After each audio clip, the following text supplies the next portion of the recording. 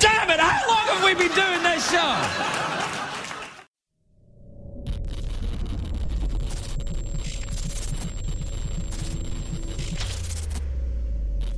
You're listening to The Wrestling Life on iTunes, SoundCloud, and at obpapparel.com. Shock the system.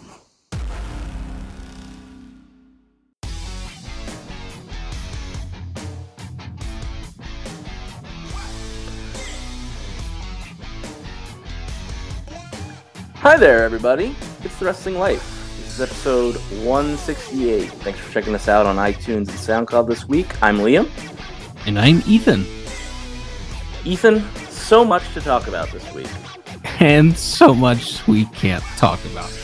Yes, we have an exciting weekend in Brooklyn that Ethan had. Not just the TakeOver show, which we'll get to in a second.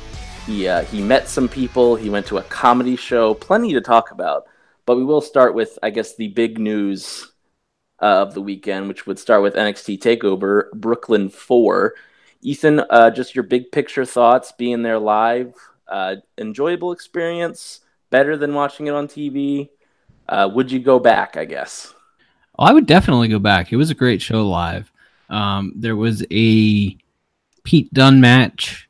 He wrestled the guy who won the UK tournament this year. Zach Gibson, I believe. Yeah, I couldn't remember his name for the life of me. In the pre-show, they had they taped for television. They had a match that was great. The NXT tag title match that kicked off the TakeOver part of the show was just ridiculously great. Oh yeah. I think the Adam Cole Ricochet match must have been better on television, because I watched it and I thought, oh, it's a good match.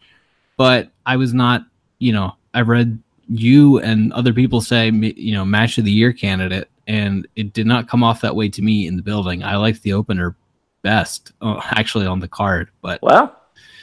Yeah, I mean, I definitely saw some split between people saying, yeah, it was just good and not great, and then people that like me who thought, at least for WWE, might have been one of the better matches. I just love the way it was put together.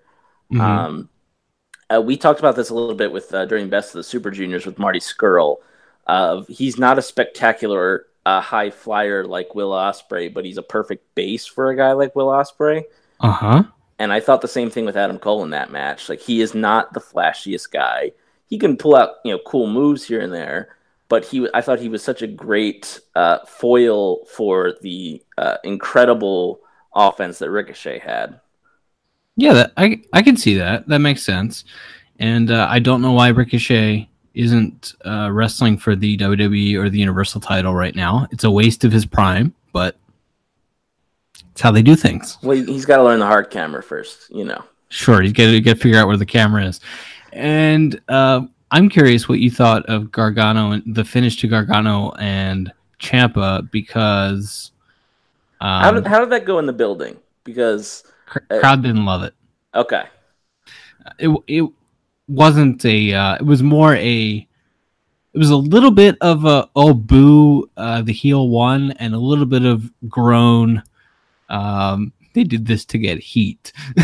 Yeah, I feel like it was split. It was a split reaction. What do you think of the storytelling there? I mean, the basic story they're telling, that Gargano is so consumed by his rage that he's gotten away from, what brung him of being, the world's greatest babyface, and is now, acting just like the man who he hates more than anything. I get what they're doing, but for one thing, this feud started with Gargano winning clean by submission. Yes. So anything that's come after this idea that, he's on this quest to finally beat Ciampa, it's like, I saw him beat him. He beat him the first time. And then they just kept feuding. So I think there's a little bit of a disconnect there. And then two, that felt like that's just one of those red flags that comes up where you go, oh, this is a Triple H booked promotion, isn't it? To me. Well, I don't like stupid baby faces. Yeah, that's fair. All right, well, I guess we can move. Any other thoughts on the show? Matt Riddle debuted. Oh, yeah. How was his reaction in the building? I heard someone say it was probably bigger in the building than it sounded on TV. Yeah, he got a superstar reaction. It was a legit sellout, which Oh, nice. They had, obviously they tape off probably, or they curtain off maybe 4,000 or 5,000 seats just with the stage setup. But aside from that, there was only maybe one section that was like tarped off. And so it was a legit sellout. Anyway, so Riddle got a superstar reaction. And I guess my only other note from the show is that it's pretty clear to me which matches Shawn Michaels is the agent for, in that it goes totally against the old school wrestler mentality of don't do too much, don't burn the crowd out. Shawn's just like, look, go do all your best stuff.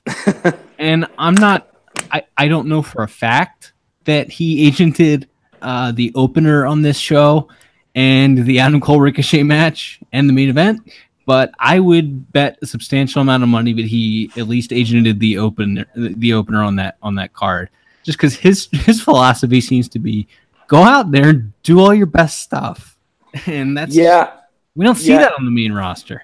Definitely, and although I do think we got some of that on SummerSlam, which we'll get to in a minute, I also definitely think he agented the Velveteen Dream match, because the first 2 minutes of that were straight out of Hogan and Michaels. There was some that, and I like that, or it's very clear to me that someone saw Velveteen Dream and his body reminds them of Rick Rude's body, and so they're like, you have to work exactly like Rick Rude. There was a lot of Rick Rude Ultimate Warrior in that match also. I think Dream can do more than kind of what they pigeonholed him into, working exactly like Rick Rude. I mean, Rick Rude was a fantastic worker, but it's 30 years later and the business has evolved. You know what I mean? Yeah, and I think I saw a lot of people, including Triple H, kind of throw EC3 under the bus for that match and maybe not being great. I guess in his Facebook thing he does after shows, he was just talking generally about how it doesn't matter where you've been, when you come here, you've got to take it to the next level.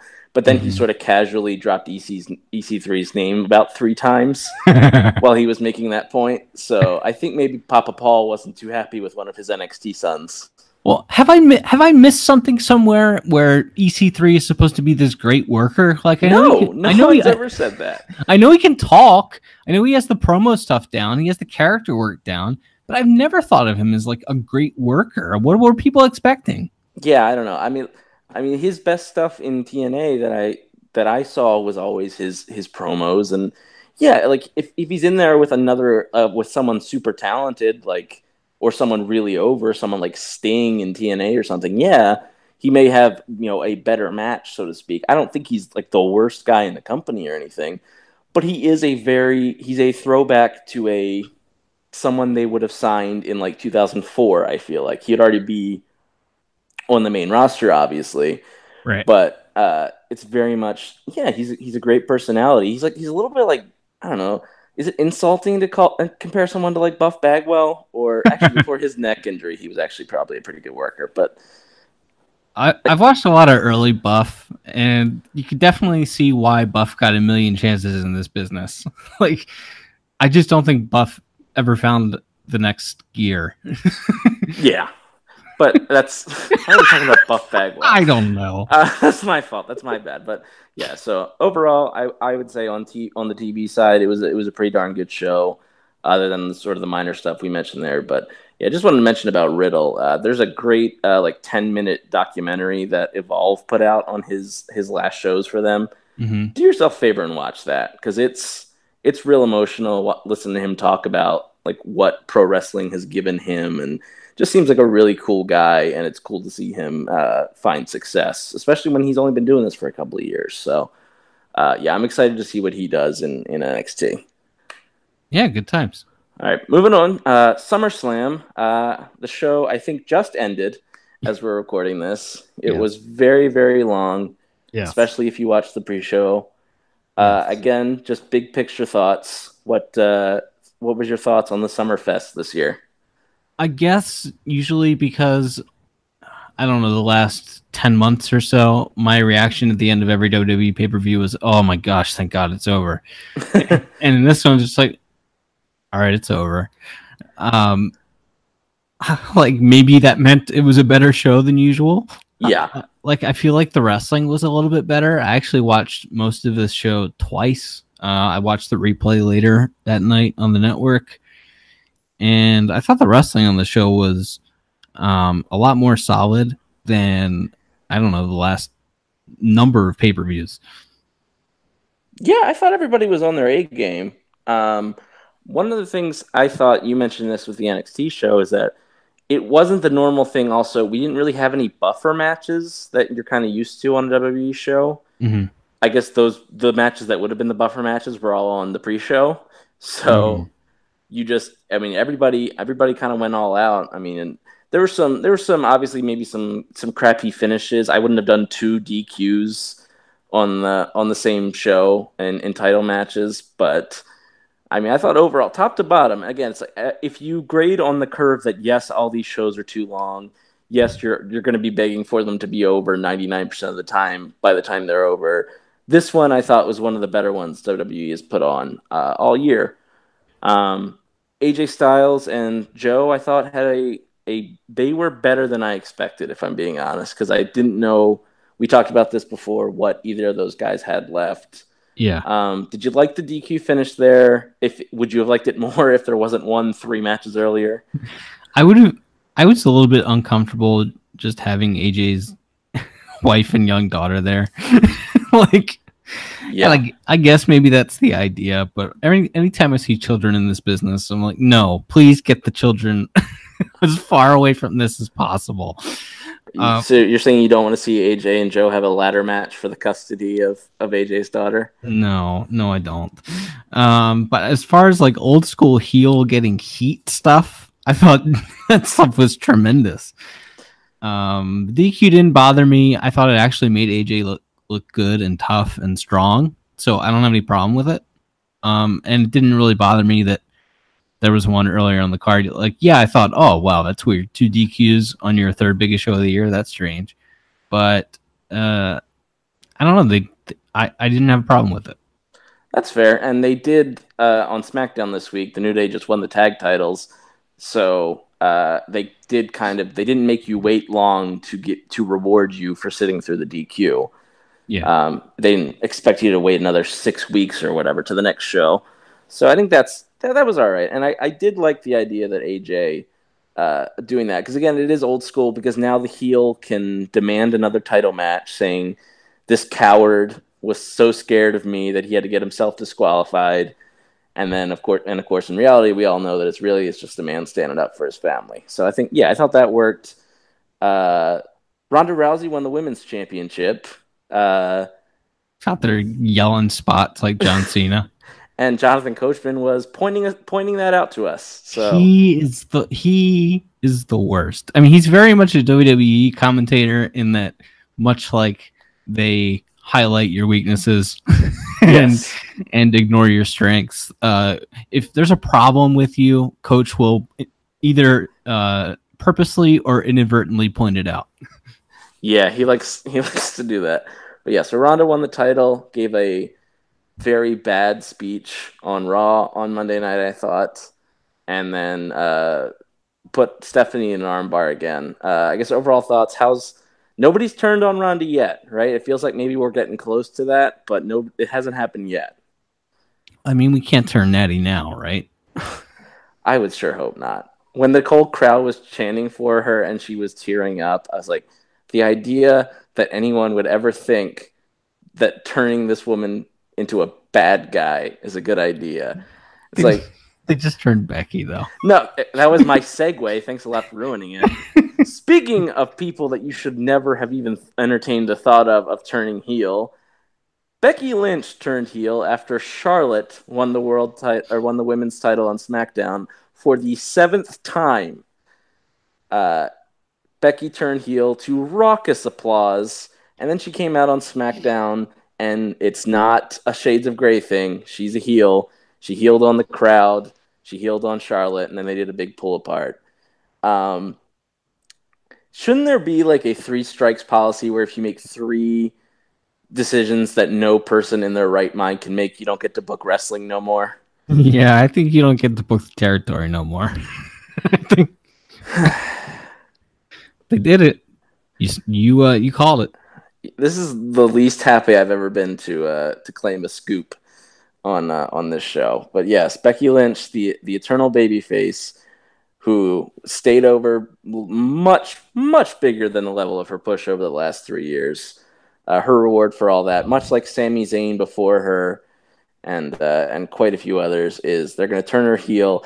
I get vibes that this is going to go like that Randy Orton and Christian program, where Christian lost to Randy Orton, so he turned heel, and then his reward for turning heel was to lose to Randy Orton like 9 more times. That's how I picture this going with Becky and Charlotte. Can you please forgive me for making this analogy, but I get the feeling that this Becky turn is going to go like every WWE Matt Hardy heel turn attempt. Ooh. Please let that be the only time I ever bring up Matt Hardy and Becky Lynch in the same sentence. Boy, I hope so. But WWE fans have never wanted to boo Matthew Hardy, and I have a hard time seeing this Becky thing working long term. Well, I mean, and it seems if you pay attention to social media, they're gonna do that horsewomen match, and Soon. I don't. Very soon it would be. I don't know if that's at the women's pay-per-view or if that's at I think they said all the women's titles, so that would involve Ronda losing the belt between then and now, I guess, if they didn't want her to be if they wanted to do that match, the women's pay-per-view. So Survivor Series? Yeah, I think so. And Ronda's got to wrestle Nikki Bella. Yes, of course. It's the most mainstream women's match they've got. So, and apparently, according to like Google Trends and stuff, that's true. Which, as we all know, that doesn't matter. But anyway, but yeah. So I guess the idea of that story is going to be all of the WWE women are more experienced, but they all hate each other.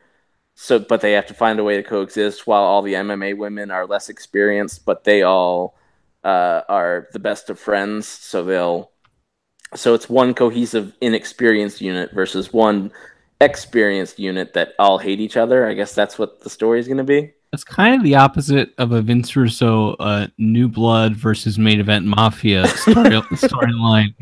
In a Vince Russo's world, all of the established stars are heels and they all get along great. And then the young, plucky baby faces all hate each other and get squashed. Yeah, that sounds about right. Although I think in the Millionaires Club one, the Millionaires Club were actually the good guys. Jeez. They certainly got cheered like the good guys anyway.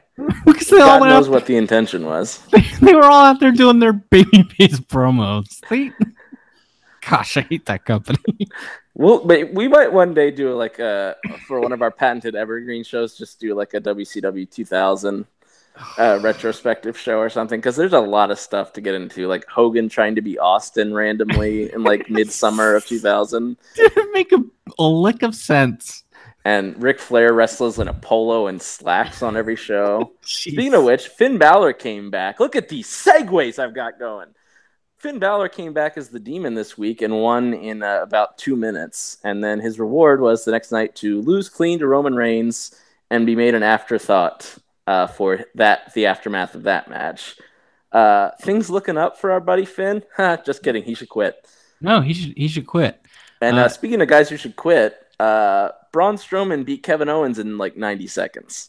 Yeah, I have no idea why they hate Kevin so much. It's been like almost a year since he and Sammy got sent home now. And it's like, I keep mentioning this. It's like, this is the Mankind Mick Foley career trajectory he's on right now. Like, I think he realizes he's not ever going to be Vince's guy, so he wants to be the one who works with all of Vince's guys. And then maybe he'll get like a bone thrown his way and he'll get to win the belt 1 or 2 more times later on. But it's like, to do that, you've got to take, in his mind, you got to take the stupidest bumps possible. It's like, so you're wrestling a 90-second squash and you took 2 flip bumps on the floor and a choke slam on the ramp. Oh, man. Kevin, just quit, man. It's fine. Just go. All right, moving on. I guess we can just talk about main event. Brock Lesnar lost the title our long national nightmare is over, and the big dog is the champion. They just pulled the trigger and did it. They kind of made Braun Strowman look like a numbnuts, but they did it. How about that? Yeah, they did it. They found a creative way to not have the fans completely crap on the entire match. They only crapped on part of the match. And then crapped on the aftermath, but that doesn't matter because they went off the air already. They went off the air with Roman's music playing and the crowd booing vociferously. Yes. As most pay-per-views over the last 4 years have ended. Yes, but at least the crowd had not realized yet, perhaps, that they were off the air and that Braun wasn't going to cash in after all. Right. So, and then they kind of did the same thing on Monday, but oh yeah, the Shield reunited again. Yeah. And I guess we're going to get Braun some partners and do a 6-man at the next show, or I don't know. Do you have any feeling for, like, is there a LOL? Is there some sort of long-term idea here with putting the Shield back, or just trying to get Roman cheered? I think it's just trying to get Roman cheered. I mean, beats the hell out of me. I don't know, unless, Dean turns this time and Dean goes with Strowman or something. Like, I can't get excited about Braun Strowman trying to find a couple of partners. Like, this is a guy that I've seen hit, throwing over ambulances and getting hit by 18-wheelers and tipping over porta potties and and like one F5 at SummerSlam put him down, and one power bomb on Raw put him down. Like, you can't do all this cartoon character stuff and then have him just sell. You know what I mean?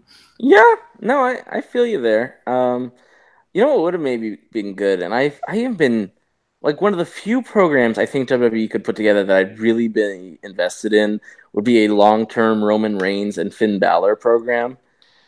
And they have great chemistry. Every time they work together, it's great.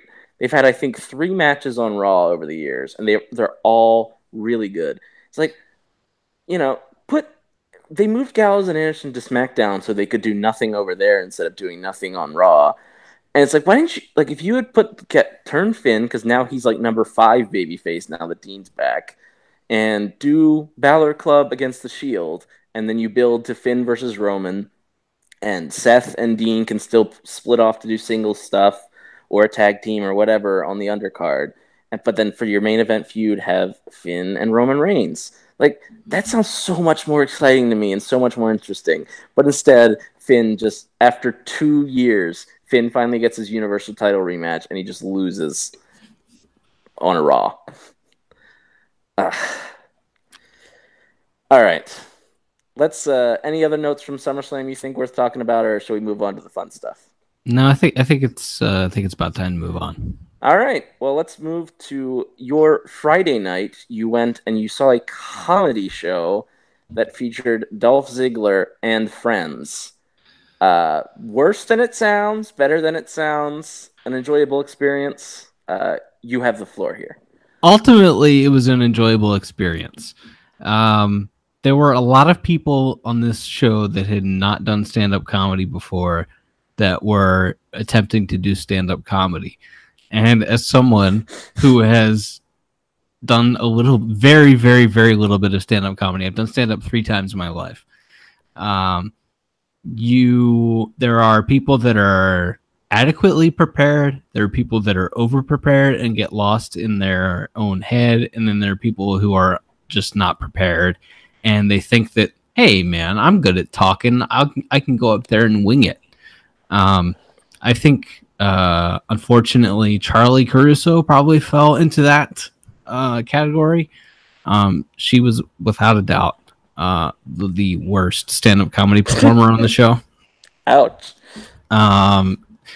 There was a guy wearing a T-shirt that said, "I'm a Charlie Caruso guy," and I would just like to say that I hate him. No reason at all. Scott Stanford was on this show as one of the friends, and he did a very, very foul, obscene, explicit stand-up set that okay. I can't look at Scott Stanford the same way again. let's just put it at that. Renee Young was the host for the evening, and the crowd loved Renee, and Renee did a nice job. But one of the first things that Renee did was ask for everyone not to shoot any videos tonight because we don't want anyone to lose their jobs. Let's see what else. Tommy Dreamer did a stand-up set on this show, and honestly, I think Tommy Dreamer was the best guy on the show. And there was also a professional comedian, and Dolph Ziggler was the headliner. And I think Tommy Dreamer was probably the best guy on the show in terms of putting together a set, or like clearly he did his homework. And I'm not a big Tommy Dreamer guy. Sure. But are there big Tommy Dreamer fans in the world? Like, I don't know anyone that's like, that's my guy. The 400 people or 300 people in Caroline's on Friday night all seem to be Tommy Dreamer guys. But okay. I'm not saying everybody hates him. I have not interacted with many Tommy Dreamer stans, as I believe the young kids say. Yeah, I think we might be a little bit too far south. Like, I think it might be a tri-state, New York, Pennsylvania, New Jersey thing. Okay. Just because of, ECW's home base and all that stuff. I feel like maybe there was some of that. But all right, well, God bless him. Good. Let's see. Ziggler, I don't respect, and and I don't respect him as a comedian because he took notes out onto the stage with him. It's like, dude, you're headlining. He's one of the two biggest comedy clubs in New York. Can you at least have the self-respect to memorize, to do an act? Like, who carries notes out on the stage with him, or at least like tape your notes to the stool? You know what I mean? So yeah, I can't see that you're reading your set list. Like, I don't respect that. That's fair.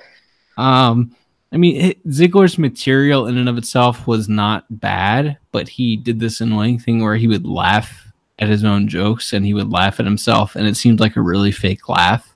Mm-hmm. So yeah, I don't respect Dolph Ziggler. Me either. Hornswoggle did comedy on this show. Hornswoggle was pretty funny.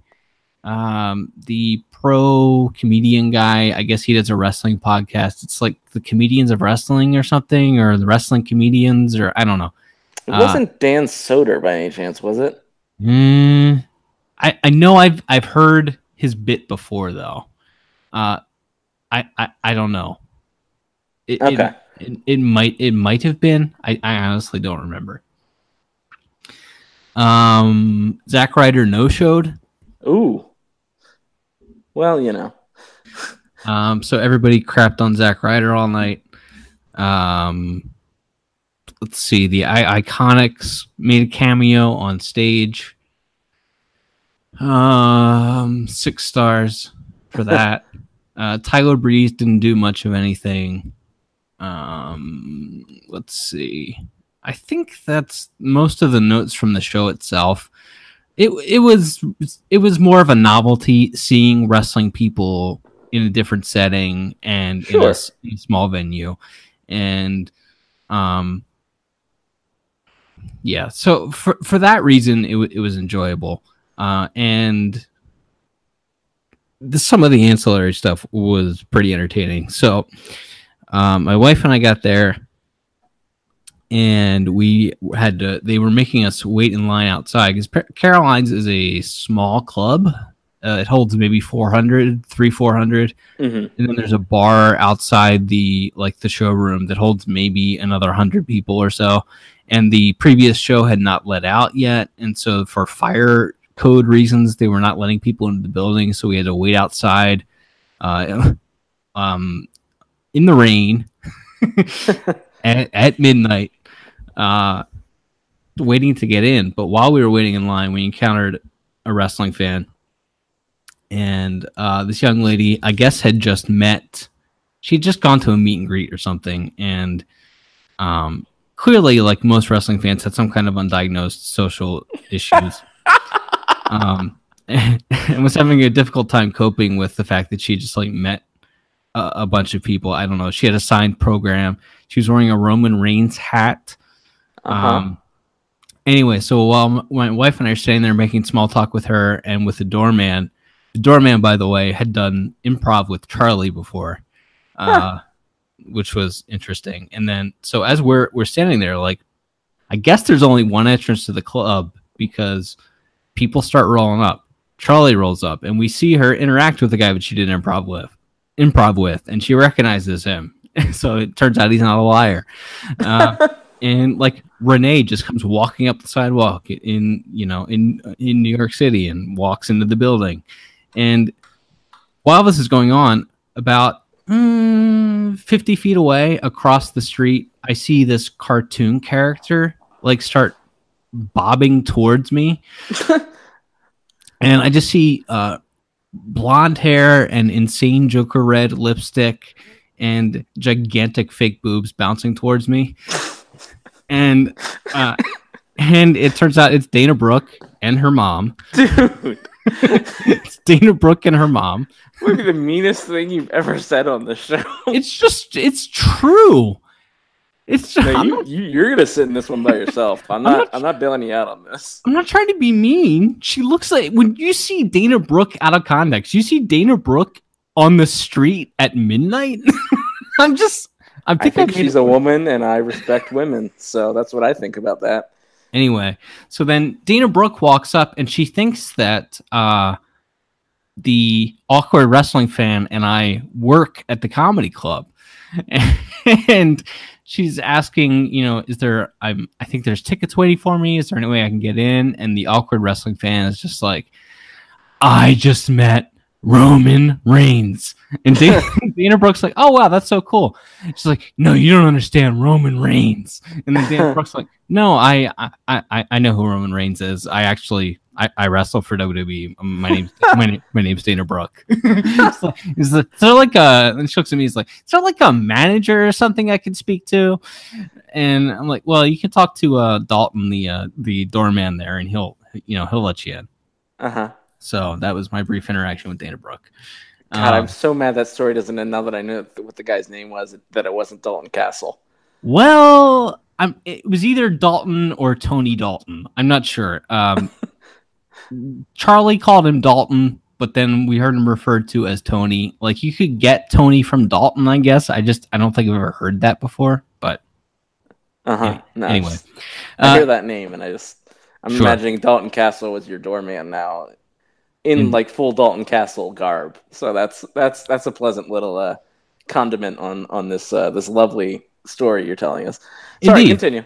So we get inside the club, and all the VIPs and all the people with more expensive tickets were seated before us, and that group included Sam Roberts, who was there with a guy I didn't know, and I did see WWE Hall of Famer Mark Henry.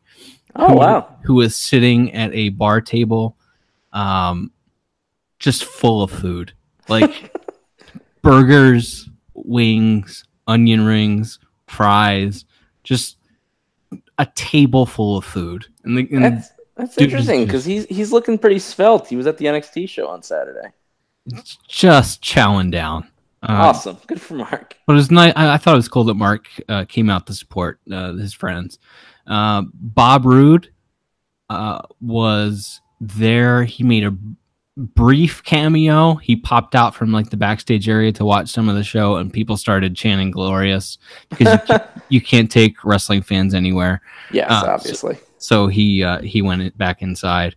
I had to turn around and yell at a man during the show who was just drunk and yelling things in my ear, and he immediately backed down, which was nice. And yeah, so overall, good experience there. No official meet and greet. I felt bad for the talent because, like, before the show, while everybody's waiting to get in, Renee and Breeze came out just because they wanted like a drink of water, and they got ambushed by wrestling fans as they stood at the bar waiting to get their water. Right. And they were kind and they were nice, and they took a couple of selfies, but then they ducked back in because they're getting ready to perform. And They did sell separate meet and greet things, but that was for after the show. The show ended at like 2:30 in the morning, and then everybody stayed for another hour and took pictures with the people that paid for meet and greet. So good for them. All right, so that's net positive experience. Sounds like that's cool. And then I believe Saturday morning.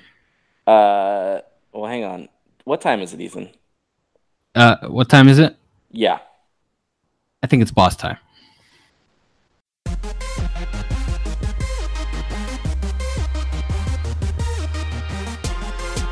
And now, it's boss time.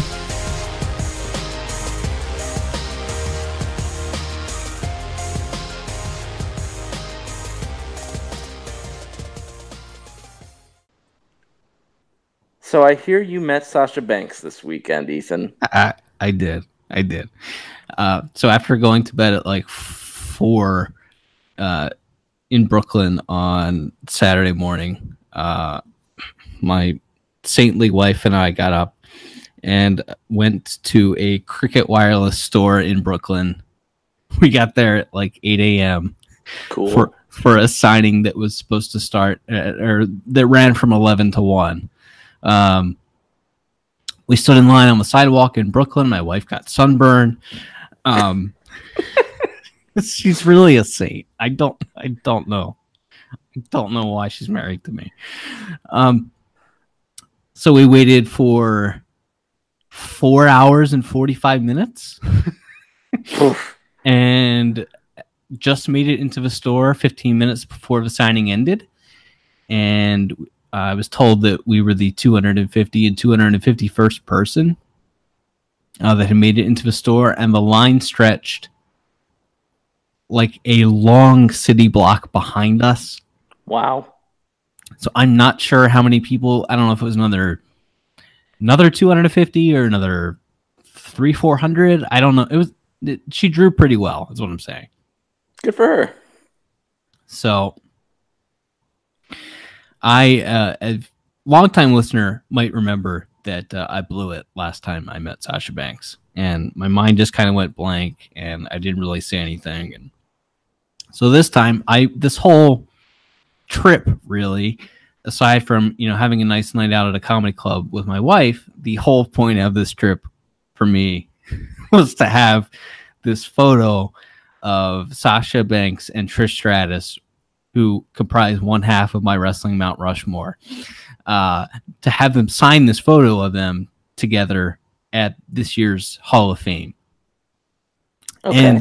And so I'm waiting in line. And it's just kind of a very subdued crowd. A lot of kids, I guess. Not a ton of 34-year-old men. Always a good sign. The less 34-year-old men, the better in general. Yeah. So get up there, and then I'm like, "Hey, how you doing?" And she's like, "Oh, good." So I take out the picture for her to sign. She's like, "Oh man, what a great picture!" Mm-hmm. I'm like, "Yeah, I know. Actually, I'm going to meet Trish tomorrow." And she cuts me off. She's like, "Wait, Trish is here?" Uh-huh. Like, actually, no. Trish is in like Philadelphia. Right. We're driving back. And she's like, "Oh, cool." Well, she's like, "Well, tell Trish I said hi." Uh-huh. And she said, "And tell her to fight me." And then she said something else that I can't repeat. Okay. But it was very funny. So then we posed for my picture, and then my wife jumped in for another picture. And we thanked her and got my autograph, and we left. And so I had a little bit of shtick there. I had a little bit of banter. It was good. I feel better about this than my first meeting. Yeah. So that was my experience meeting Sasha Banks for the second time on Saturday. And look at that. Timed that perfectly. We are now out of time. What? Wait.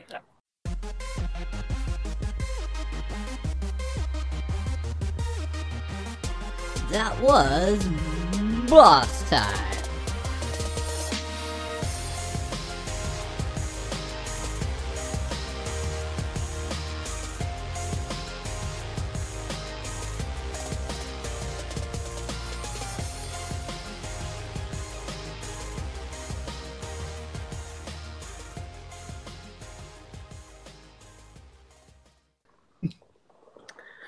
All right, so that's the end of Boss Time, and then but I'll let you tell your story anyway, just for the sake of comedy. I end the segment, but so then on Sunday morning, then you Yes. meet Trish Stratus and I believe Lita as well. Yes. So Okay, but start with Trish because that's the more interesting thing, just in general, and also based on the fact that you had an interaction with Sasha about her. right. That Trish also tweeted about. I saw.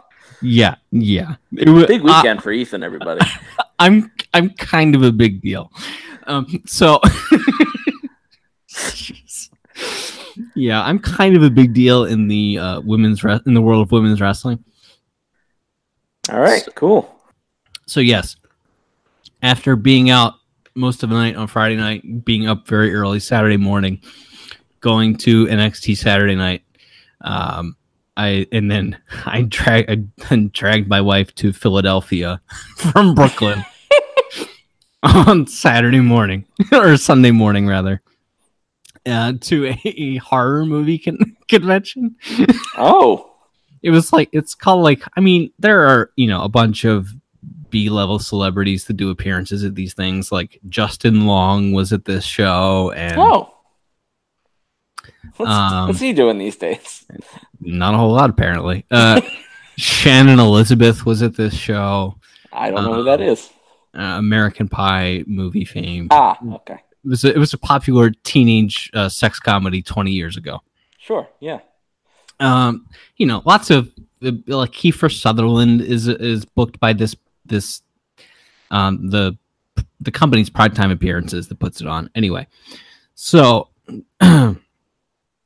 I guess the connection there is that, hey, wrestling fans will probably travel to this thing for horror movies too. So they booked Booker T for Saturday and Trish and Lita for the whole weekend. Sure, the big three. Exactly. 3 Hall of Famers. So I signed up for photo ops with Trish and Lita. So I get there and I'm wearing a pink sport coat. Sure, like you do. Right. And a Trish Stratus t-shirt, which also had some like pink graffiti on it or something. So I'm like third in line to get for the Trish photo op. Okay. So I get in there and I'm like, hi Trish. And she's like, hey. And I'm like, hey, so like the photographer is, you've been to these things before. Yes, earlier this year I met 2 stars of Smallville, and it was a very quick thing. You're supposed to stand where they tell you to stand, look at the camera, smile, and that should be it, theoretically. Right. I knew that this was my moment, and I ignored the camera. So I turned my back to the camera while I talked to Trish. And by the way, Trish has I noticed this, and this is interesting, and probably shouldn't be pointed out, but Trish has a good side in photos, I guess. And then like one side of her face looks a little bit older than the other. Why are you talking about this? I don't know. Anyway, so you had to stand. I noticed that you had to stand on a certain side of Trish. Anyway, Okay. So I get in and I'm like, hey, so I saw Sasha Banks yesterday. She's like, oh yeah. And I said, and she gave me a message to give to you. Mm-hmm. And she said to fight her. And Trish said, okay, well now you have to take a message back to her. I'm like, okay. She's like, tell her yes, I will fight her. Okay. So like, I got another match first. I got this other match with Alexa Bliss in October, but then I'm going to fight her, and I can't wait to fight her. I'm like, all right, that's awesome. So then we posed for the picture. I really like the picture. It's a good picture. Except, if you're gonna get photographed next to 120-pound wrestlers all weekend, boy, I should have lost some weight. Anyway, so It's fine. So then Trish, like, how like if you were a child, like a mom, and you were wearing a sport coat, like how your mom would straighten your sport coat for you by like pulling at the lapels. So she like straightens my jacket. She's like, well, I really appreciate you getting dressed up, and I like this pink color here, and I like that it matches the color, the pink on the t-shirt there. I really appreciate the effort that went into this. Thanks so much. Uh-huh. Oh, okay, cool. Thanks, Trish. See you later. Thanks so much. I'll see you later. see you later. I don't know. So anyway, so then I jumped out to get in line for my Lita photo. So jump in and meet Lita. She's like, "Whoa, look at you!" with my bright pink sport coat, and I'm like, "Yeah, I know." Thanks. Wow, you went all out. I'm like, "Yeah, I know." Yeah, I know. And I'm like, hey, Maryland. I know Lita, when she was starting out, did some stuff with Maryland Championship Wrestling, and the only indie match she's done, like in the last decade, was at an MCW show like 4 years ago. So I'm like, hey, I'm from Maryland. MCW is like our home promotion. Come back and see us. And she's like, oh yeah, real cool. So, real quick photo there, and I'm out of line. So then we had to go around and wait for them to finish up with the photo ops, got my photos printed, and then they were signing at a table. So went and stood in line. The line for Lita she was taking they were taking additional photos and duo photos and signing at their table. So the line for just Lita was kind of short, and then and the line for Trish was like stretched to the back of the the back of the room. I feel like it felt kind of weird. Well, again, to relate to my experience, the line for the guy who played Superman on Smallville was very long, and the line for the guy who played Lex Luthor on Smallville by himself was pretty short. So yeah, I feel like that's when you get signed as part of like a duo signing, but then you have separate signings. Yeah, I think that's kind of how it goes. The bigger star gets the longer line.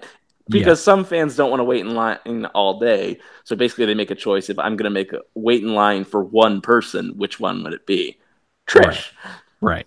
So I go up and I get Lita to sign the photo that we just took. She's like, oh, hey. She's like, how did it turn out? I'm like, well, I need to lose some weight. But other than that, I think it turned out pretty great. And so she looks at it and she's like, yeah, it turned out great. So then she's like, should I make this out to you? I'm like, yes, my name's Ethan. You can make it out to Ethan. Like, all right, thanks. And she's like, hey, the shirt matches the jacket. I'm like, yeah, I know. And I'm like, I have a Lita t-shirt too, but at some point you got to make a choice. She's like, oh well, yeah, obviously. So I think I inadvertently insulted her. I was gonna say everything up to now has been like super cool and like a really nice interaction in a field where these women probably don't have interactions like this with men your age very often. Yes. And then you just kind of it's not the worst thing you could have said. No, but I wanted to say something like, I really respect the fact that you spoke out against WWE going to Saudi Arabia. And instead what I said was, hey, at some point you got to make a choice between Trish and Lita. You basically said, you are my second favorite person appearing at this Comic-Con, is what you said, or the HorrorCon. Exactly. So then I got in line for Trish to sign the Sasha Banks and Trish photo. And my wife got in line with me. I was like, come on, you got to meet Trish. So my wife had kind of just been sitting off to the side and watching me fanboy all morning, which is really probably poor for my marriage. But anyway, there was a minor dust up when Lita signed X's and O's on the picture, and I had to assure my wife that I did not flirt with Lita. In fact, I accidentally did the opposite. So we get in line for Trish to sign this photo, and I'm like, hey Trish, this is my wife, and we came up for the weekend, and we went to Brooklyn and for the Sasha thing. When we saw you were, we know you don't do a ton of appearances. We thought I'd hit you. Oh yeah. So she's like, hang on, I'll be right back. So she goes and she has to go over and take another photo. So then she pops back over and she continues the conversation. And she takes out her phone and she takes two pictures of the picture of her and Sasha, and on her phone. I guess maybe she hadn't seen it before, or I don't know. But so then she signed, and she really went out of her way to make small talk and make it appear as though she was interested in what we were saying, and made a point of saying, hang on, I'm interested in what you're saying. but I need to go do this other thing. But don't go anywhere. I'll be right back. That's awesome. Even that's what you want, right? When you pay money to meet somebody. Yeah, I've not had a lot of bad experiences meeting wrestlers. I've met a lot of wrestlers, but even by the standard, I think there's a thing with wrestlers where they realize that by and large their fan base is very loyal and by and large doesn't have a lot of money, and so if they choose to spend their money on you, you should be appreciative. Sure. And for that reason, I haven't had a ton of bad interactions with wrestlers, but even by those standards, I think Trish is the nicest wrestler I've ever met. That's awesome. And yeah, it was great. That was really cool. So yeah, my wrestling Mount Rushmore of Brett, Shawn, Trish, and Sasha. I've now met all of them, and yeah, I had to kick off Hogan for being a racist, but yeah. So that was my weekend. That's awesome. So that was such a nice end that I can't even like sarcastically knock you down a peg this week. Because, well, for one thing, as we mentioned before, you don't have the ability to feel shame anyway. But even in the context of comedy, that was such a nice, for the most part, other than when you insulted a woman you appear to have great respect for. Other than that, it was such a nice story that I feel I cannot do anything other than say, I'm really glad you got to meet some of your favorite wrestlers and had positive interactions with them. And would you look at that? We're out of time for the whole show this time.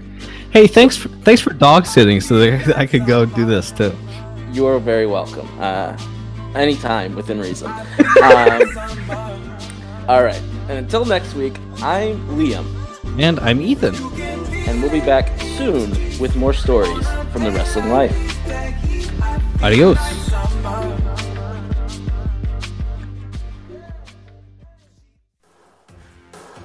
Thanks for listening to The Wrestling Life, a part of the Elite Podcast Network at obpapparel.com. For other podcasts like this, head to obpapparel.com. The Wrestling Life is brought to you by OBP Apparel. For Baltimore's best local sports gear, head to obpapparel.com. Whether it's baseball or football season, we've got you covered with Baltimore's best local sports gear. That's obpapparel.com.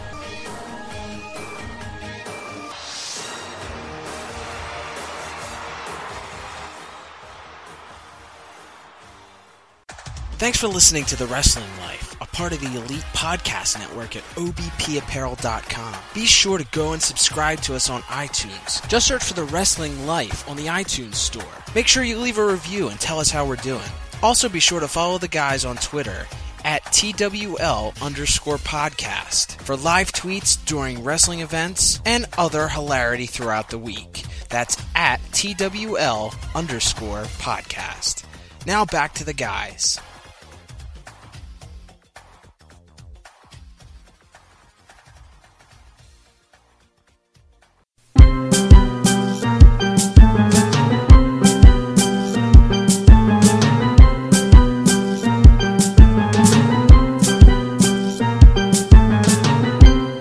If you can, tell me what the plea deals and charges today mean.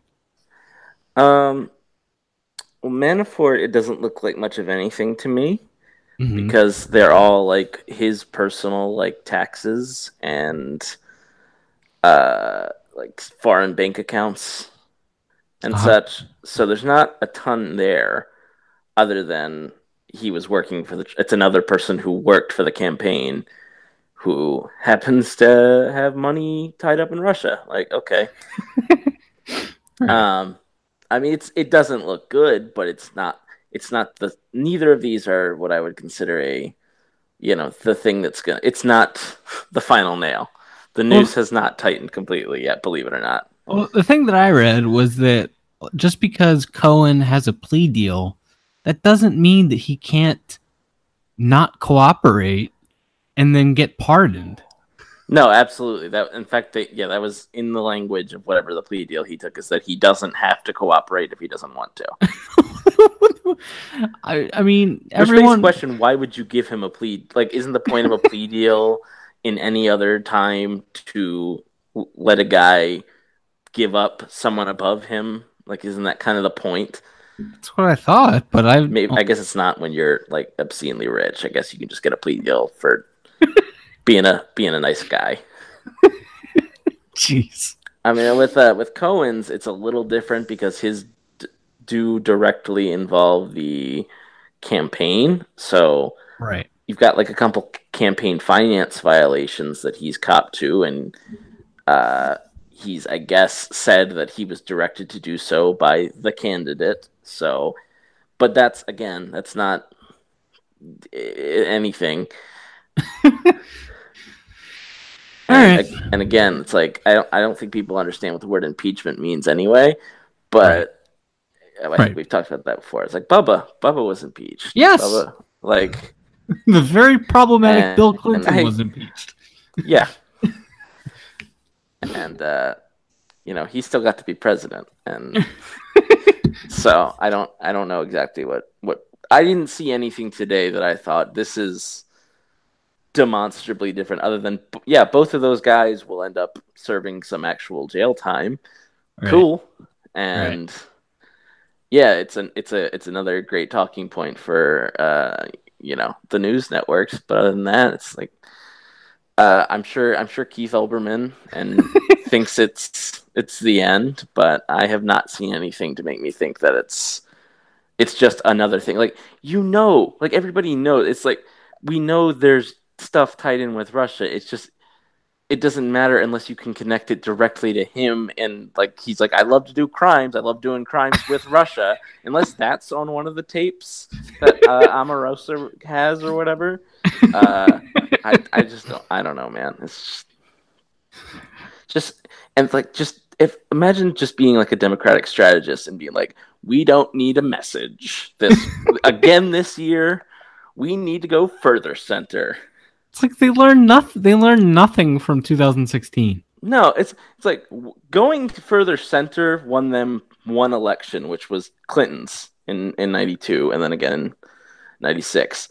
It's like basically since then, with a few exceptions, the big success they had was Obama in 08, who was at least in lip service, was a very left-leaning candidate. He talked about things like free healthcare and reforming the prison system and things that Democrats theoretically could actually get excited about.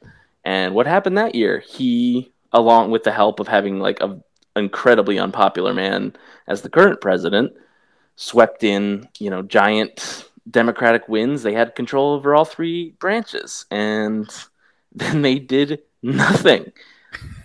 And then since they got thrashed in 2010 and the Tea Party candidates started to win, rather than looking at that, which was that the Republican base got really fired up and came out in larger numbers to vote, so we should fire up our base to get them to come out, their solution was, no, we're going to try to get some Republicans to vote for us instead.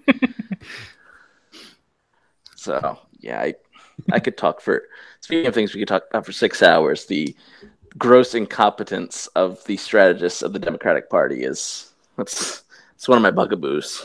All right. Good times. Good times.